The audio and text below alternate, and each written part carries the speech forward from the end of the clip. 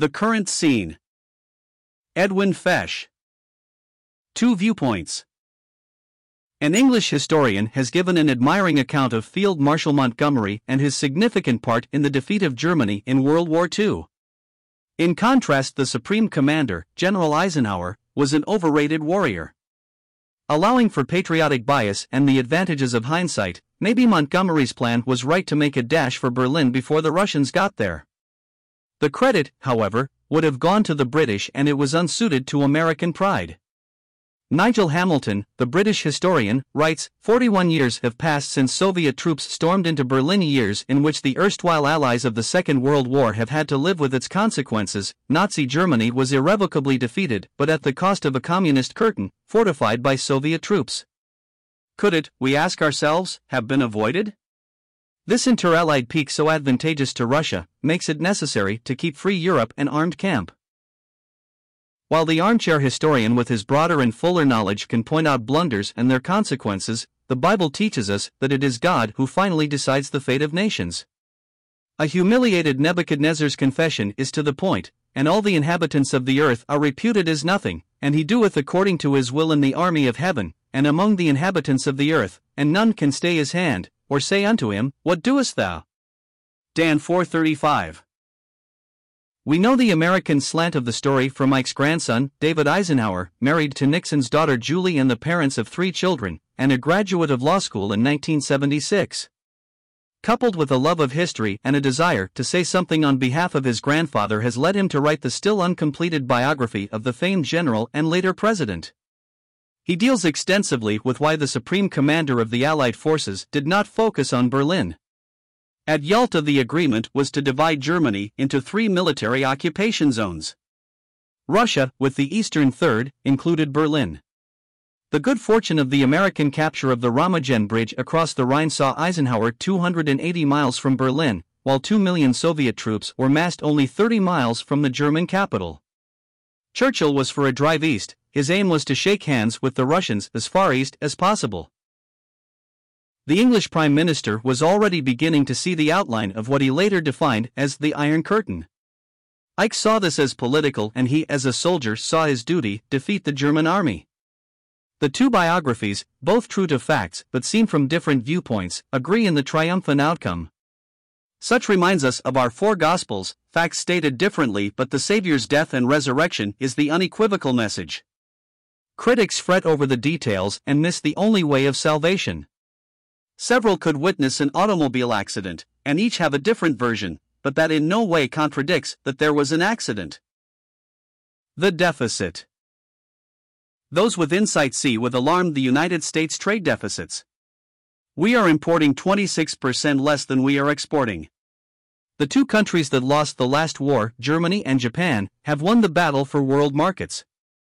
Among the several explanations for this is that the victors are strapped with military expenditures. This has allowed the conquered to engage in commercial research and development, in contrast with the energy spent in a constant modernization of weaponry. It is admitted if American wages were reduced to Japanese standards, the Japanese would still have the edge because of advanced technology. This shows how quickly prosperity can be earned by a nation that is not compelled to dissipate its wealth in armaments. We cannot wonder at people dreaming of a warless world and justice everywhere. This longed for idealism can never be when totalitarianism and aggression must be constantly matched. Yes, nations will beat their swords into plowshares. It is a matter of timing. This is man's hour or day, Luke 22 verse 53. The Prince of Peace has been rejected, but his day is coming when he will assert his crown rights and the nations will learn war no more. Drugs. The widespread use of dangerous drugs has reached alarming proportions in this favored land. 2 star athletes have recently died from an overdose of cocaine.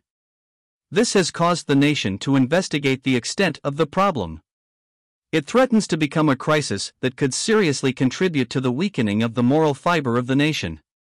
The enormous profits gained by those who traffic in these illicit drugs make it extremely difficult to control, let alone stamp out. President Nixon succeeded in lessening the supply of opium by subsidizing the Turkish farmers who grew it. This has only shifted to the popularity of South American cocaine. The attempts to prohibit alcohol, and now drugs, have crashed head-on to the national perversity of the human heart. The desperate wickedness in every human heart, Jeremiah 17 verse 9, is kept from being completely unleashed by our God-given common sense and restraints of society. However, just allow ourselves to indulge in stimulants and drug-promoted fantasies and the possibility of being hooked is not far away. The sinful capacity of the human heart has broken through the God-given natural restraint. That which has made this breakthrough, sex, alcohol and drugs, now becomes a master that few manage to conquer. Here the gospel has a better record than godless counseling. Our souls naturally crave for something beyond ourselves, a vacuum within us that only God can fill. The fall has distorted everything about us, the whole head is sick, and the whole heart faint, Isaiah 1 verse 5. Man, having lost his fellowship with God, is prone to seek illicit thrills. We are restless until we have found our rest in Thee. The drug culture is one of the curses of America's prosperity. It is ironic that the nation that enjoys the highest standard of living has the greatest number of suicides per capita and the biggest drug problem. Our prisons are overcrowded. The steady hand to hold the full cup is wanting. Those who have found their satisfaction in the Lord Jesus Christ know how to rightly label the soul-destroying counterfeits that promise a way out of boredom, life's realities, and a tormenting conscience. Just 2 verses of Scripture are all that is needed, if heeded, to immunize the believer against those temptations that carry such a terrific price tag. They are, "If sinners entice thee, consent thou not." Proverbs 1 verse 10, and "Flee youthful lusts," 2 Timothy 2 verse 22.